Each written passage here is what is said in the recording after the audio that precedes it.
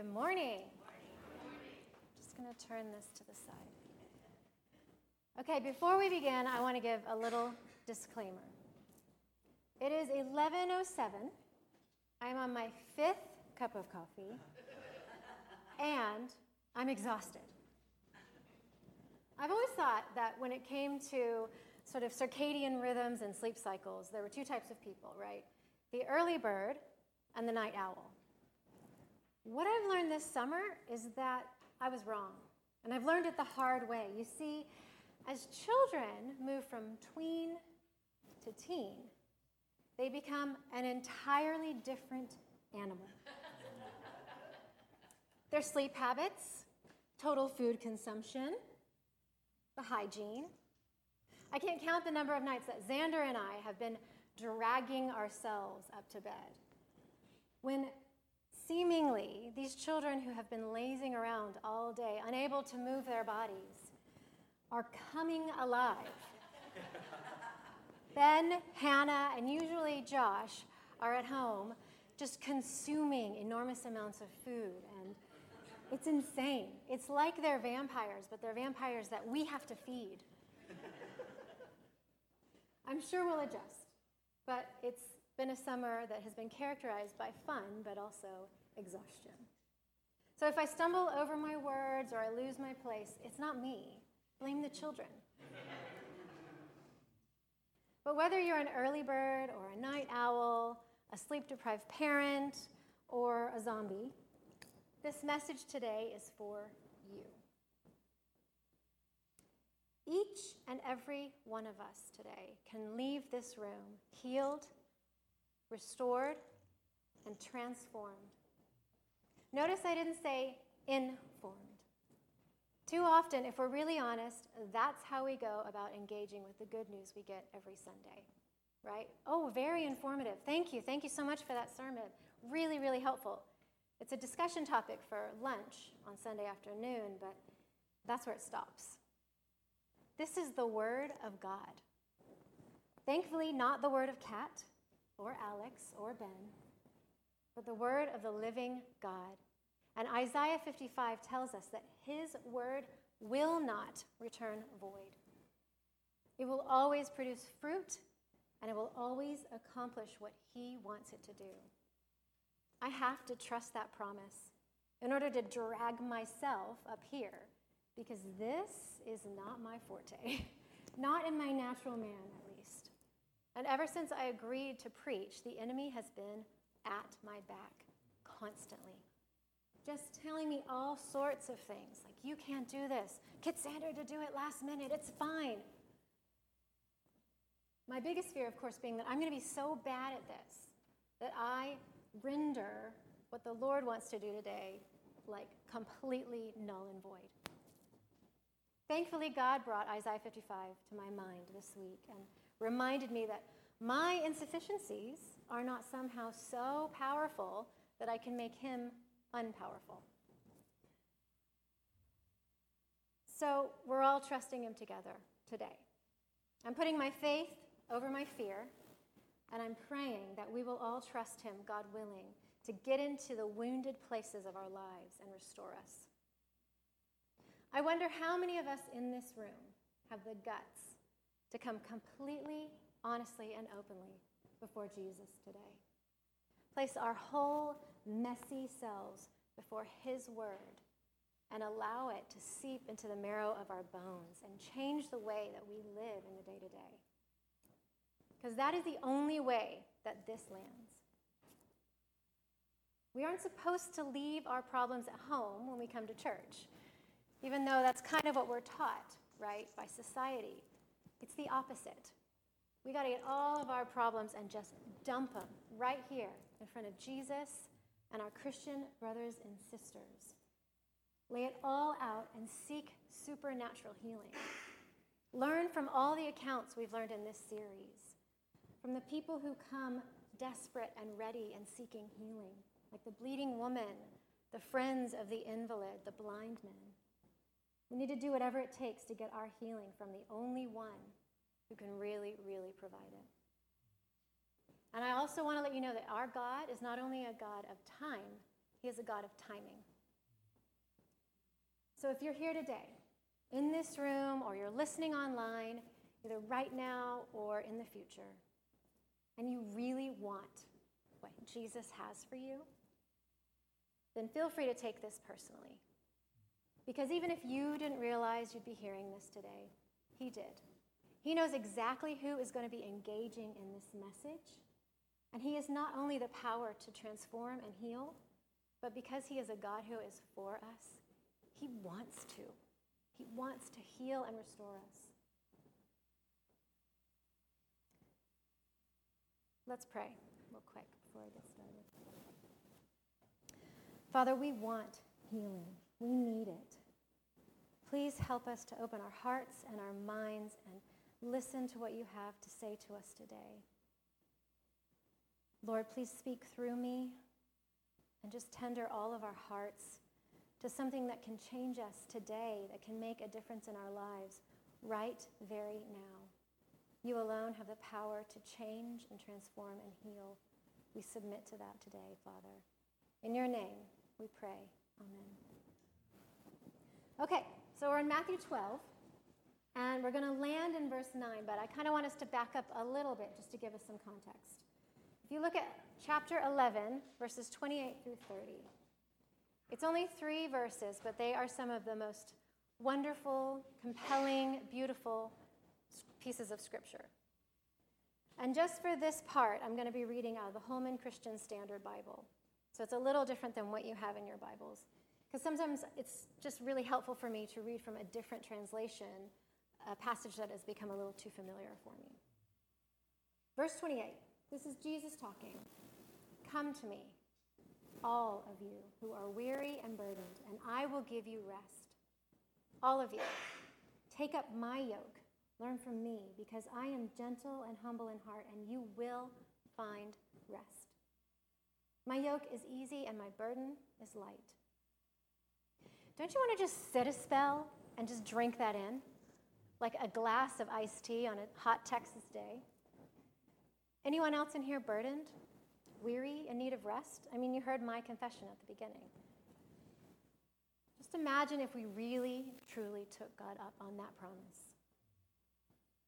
Doing a wee bit of commentary work on this segment, what the scholars would tell us is that when Jesus is giving us this invitation to take up the yoke, that word yoke serves as a common metaphor for the law, both in the Old Testament and the New.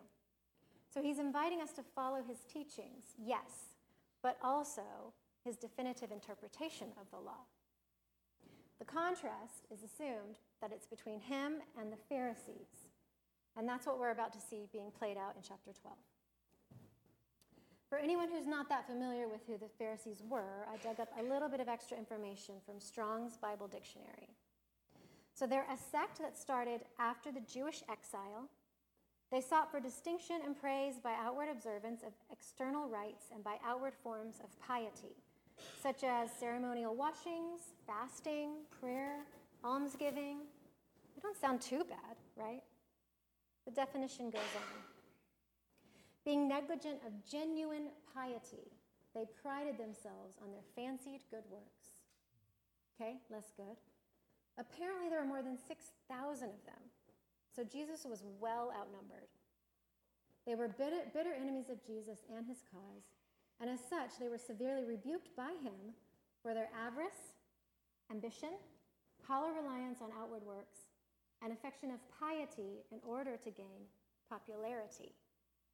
Take out that word Pharisee, and you might think we're talking about some of the influencers of 2022.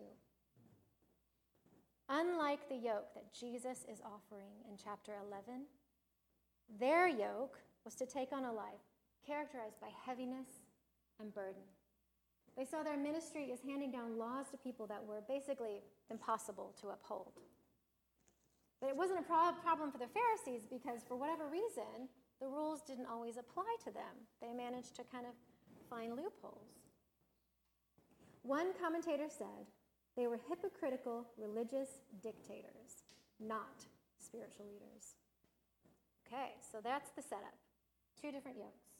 Jesus, Pharisees. So look at verse 1. we see it's the Sabbath. Jesus and his disciples are walking around the grain fields, and Matthew tells us they're hungry. So what do you do when you're hungry?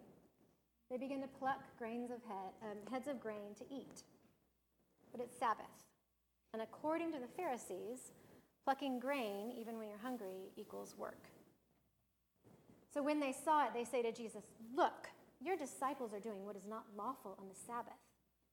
And Jesus says to them, "Have you not read what David did when he was hungry and those who were with him? How he entered the house of God and ate the bread of the presence, which it was not lawful for them to eat, but only for the priests? Or have you not read in the law how on the Sabbath the priests in the temple profane the Sabbath and are guiltless? I tell you, something greater than the temple is here. And if you had known what this means, I desire mercy, not sacrifice, you would not have condemned the guiltless. For the Son of Man is the Lord of the Sabbath." What Jesus is saying here is incendiary. He's defending his mates for eating on the Sabbath, so he's already got the Pharisees' backs up. But when he says that something greater than the temple is here, meaning him, and declares himself the Lord of the Sabbath, what he's doing is affirming equality with God. And that was a big N-O for the Pharisees. Possibly my favorite part of this interaction is how Jesus kind of challenges their intellect, or at least their pride as purveyors of the law. He says to them twice, "Have you not read? These guys have crafted entire identities as experts in the Torah. They've likely memorized most, if not all of it." And he's asking them, "Have you not read that bit?" It'd be like going to Alex or Ben and saying, "Hey, have you read the one about Noah and the big animal boat?" Like, yeah, we have. Oh, yes, they were very informed. But as we'll see in a minute, they hadn't let that informedness take root and move them toward being conformed and transformed. See the difference? We can get in a whole world of trouble if all we are is merely informed about the Word of God. We can listen to all the sermons, study commentaries, memorize scriptures, even write books about Christianity, but if it stops at information, if we don't ingest it, feed on it, like my vampires do on steak at 10 p.m., then we might as well use our brain power and our time to learn a language or perfect a skill. Look now at 9 through 14. He went on from there and entered their synagogue, and a man was there with a withered hand. And they asked him, "Is it lawful to heal on the Sabbath?" So they might accuse him. Jesus says to them, "Which one of you who has a sheep, if it falls in a pit on Sabbath, will not take hold of it and lift it out? Of how much more value is a man than a sheep? So it is lawful to do good on the Sabbath." I love that he always does this. Notice how they ask him a question specifically so that they can accuse him. He's Jesus. He knows what they're doing. He knows they're trying to trap him. And instead of saying, "Guys, I'm not answering that question. Duh, I know what you're doing," he takes a minute to delve into the question behind the question. And he answers brilliantly, like he always does. They've asked if it's lawful to heal on the Sabbath. He responds by asking them a few questions and then saying, "It is lawful to do good on the Sabbath," as in, don't you like good? Then he says to the man, "Stretch out your hand." And the man stretches it out, and it's restored, healthy like the other. Then the Pharisees leave, and they get together and decide how they're going to destroy Jesus. What strikes you from this passage? This is a phrase we said in England all the time in our Bible studies, and it's something I still use today when I'm just delving into the scriptures and I'm trying to figure out a way to just get into them and try and understand them better. I wish we had time to hear from everyone. But that's the kind of thing we do in small groups, which is much more my forte. But just for the interest of time, I'm going to go through what struck me in rapid order. 1, man in synagogue, withered hand, kind of an obvious one. 2, the Pharisees asked Jesus a question in order to accuse him. So that word, accuse, stuck out. 3, Jesus tells the man to stretch out his hand, and the man obeys, which is number 4. And presumably in doing so, he's ignoring any death stares from the Pharisees, the Pharisaical stink eye, as it were. 5, the hand is restored, healthy. And 6, as a result of this healing, the religious leaders do not go, "Yay, your hand, it's better." Instead, they huddle up and try and figure out a way to destroy the man who has just healed a fellow Jew. Guess they don't like good. So they've accused, and now they're plotting to destroy. 2 different yokes. What also occurred to me was that within the healings that we've looked at thus far, this is probably the least we know about the person being healed. We have no idea how or if his faith played any kind of role. We don't know how the ailment affected his life, and we don't know how he responded after the healing. All we know is that he had a withered hand, and when Jesus asked him to reveal it, to stretch it out, he obeyed. Okay, so imagine with me if Jesus, knowing that this man needed a healing that was presumably possibly hidden under a cloak or something, and he had approached him, and he said to him, "Stretch out your hand." But instead of obeying, he decided to trust the yoke of the religious leaders at the time. What if he was like, "What hand? I don't know what you're talking about. I don't need any kind of healing. I am perfectly fine. Look, healthy hand." We'd think that he was, as my father-in-law would say, not quite the full quid. We wonder who would refuse to be honest about an ailment that most certainly was affecting their life when a healing is being offered right then and there. And yet, we do this all the time. "How are you?" "Fine, fine. How are things with you?" "Yeah, good. How are things at home?" "Perfect. Everything's so perfect." The ways of Jesus offer healing, wholeness, restoration, transformation, peace, freedom. But because we're too proud, too ashamed, too protective, we hide our ailment. Sometimes we do it because we're listening to the voices of the Pharisees around us. So we refuse to be vulnerable and honest about our withered limbs. And don't we at least have one area in our life where we are withered and we need healing? I know I do. One of my favorite scholars taught me that secrets manifest. We think we're covering our withered limbs, but the truth is we are living out of our woundings in ways that we aren't even understanding ourselves. And our culture is just so helpful. It's awash with Pharisaical thinking and advice for these ailments. The messaging we get from social media, society, Hollywood, self-help gurus is exactly the messaging that the Pharisees were putting out there. Accusation, condemnation, reputation. Just clean the outside of the cup. That's all anyone wants to see. Just hide the disaster that lies within. Push it down, push it down. We don't need healing. Look at you, you're coping just fine. Asking for help is weakness. We'll get healing later when it's more socially acceptable. Is it working? We have marriages in ruins. Kids who are more isolated than ever. Some on the brink of self-harm. We have health problems that we are too fearful or proud to admit. We have financial strain, physical struggles, concerns about how we're just coping as a parent, issues with anger, rage, addiction to myriad substances, websites, people. We are addicted to approval with unhealthy obsessions with money, titles, and achievement. The list can go on and on and on. And every single one of these things is killing us, literally, day by day. And we've tried it all. Oh, how we've tried it all. To follow this advice as a means of deliverance. It's not working. Even if some of it is working some of the time, nothing is working in a sustainable, liberating, long-term way. Do you know what would be awesome today? Can you imagine the effect and impact it would have on our lives and the people around us and the whole world if we just had the bravery and the humility to admit to God and to our trusted Christian brothers and sisters that we are broken, we are hurting, and we are not coping.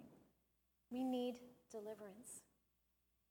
I mean, if you can't stand any kind of deliverance in any aspect of your life, good for you. I don't believe you, but good luck with that. But if you want to be done pretending that everything is just fine, if you want to rest in the healing love of Jesus, then I have some very good news. What we see in Jesus, what we see just in these few verses today, is rest, power, intelligence, wisdom, mercy, kindness, chutzpah, deep love, and full-scale restoration. And when Jesus brings restoration, it's not like the restoration we're familiar with, like things we see on YouTube. You see something good that's fallen into disrepair, and so you sand it down a bit, add a bit of lacquer, and like, poof, it looks good. He's not limited to that, thankfully.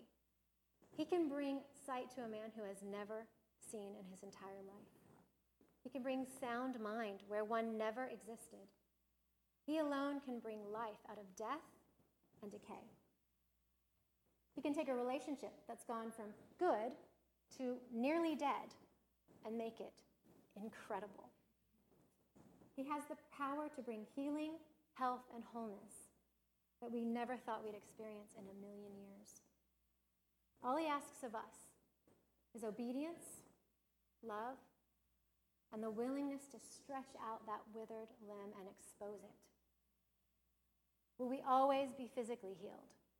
We all know the answer to that. But if we confess our sins, our needs to him and to trusted brothers and sisters, we call them together to pray for us, and we stretch out our withered hands for everyone to see, we are guaranteed by the word of God to be raised up, to be healed in ways that are far better than physical healing. We have got to stop listening to the voices of the Pharisees that tell us to craft our images to perfection and refuse to share with anyone the messy reality of what is really going on in the withered places of our heart. Revelation tells us that Satan is the accuser of the brethren. That's you and me. And it says that he accuses us day and night before God.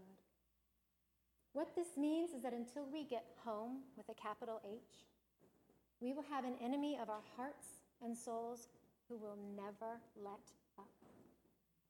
The Pharisees in this account accuse. They were often accusing. That's because they are working in league with our enemy, the devil, not just to hurt us. He wants to destroy us. It sounds scary until we read on in Revelation where it says that our accuser has been conquered. In fact, what it really says in Revelation 12:11 is they have conquered him. That's us. He's been conquered, overcome by the blood of the Lamb and by the word of their testimony. We all have Pharisees in our lives, whether they're influencing us on social media through so-called religious practices, the prevailing culture of the day, or whether we're living with our Pharisee. I experience pressure and accusation in a personal Pharisee every day. Because every morning when I wake up, there she is, staring at me in the bathroom mirror. I am the Pharisee that seems to collaborate the most with my accuser. But you know what breaks the cycle? What saves me from giving in to the whispers and shouts and manipulations of the enemy? Confessing. Stretching out my withered hand and confessing my true state of being. To Jesus, first and foremost, yes. But just as importantly, to my trusted Christian community. Be it the incredible ladies in my women's groups, my best friends, or my family. I have to humble myself enough before the Lord to admit my struggles and ask them to pray for me. to keep me accountable and to remind me of the biblical truth that his mercies are new every morning. What if we really did this? We really can just stop it. Stop hiding behind social media, our smiles, our small talk, our Enneagram, the walls of our houses, and just stretch it all out. What I'm not suggesting is that we just verbally and emotionally purge ourselves on anyone who will listen. That's not healthy. What I am suggesting is that we cultivate trustworthy relationships within this family, with our fellow Christian brothers and sisters. Start to open up, be honest, share. Refuse to let the enemy accuse you afterward as well, because he will. It's that breakdown of communication that Xander mentioned. He'll try and convince you that you've overshared, or that your people, your safe people, they're going to judge you. It's a lie. We're called to cultivate trust within the family of faith and confess. But we never get anywhere close because we refuse to even stick out a withered toe, much less a withered marriage, a withered credit limit, or a withered self-image. You need a place to start, get to know people in this church through serving or small groups. And if you need a place to start immediately, because your withered arm can wait no longer, I can give you a list of 10 people who I know will listen and pray and not judge you. We're so fearful of being judged and defined by our pain and our woundings that we decide to ensure that we are defined by them by refusing to get them out there and get them open and dealt with. Jesus restores. The enemy accuses. And he uses the breakdown of communication, which is rampant in our day and age, to do it. Stand firm. Stretch out. Take the information of God in your life and turn it into the restoration of God for your life. Galatians 5 says, "For freedom, Christ has set you free. Stand firm, therefore, and do not submit again to a yoke of slavery. His yoke is easy and his burden is light." Have you guys not read that? Church, let's do this. Let's cultivate trusts. Secrets and half-truths have exhausted us enough. Rest in the promises of God and obey him. Let's be living letters of recommendation to this hurting, depressed, isolated, self-obsessed world. Our enemy has already been defeated. Let's start to live like we believe it. Amen.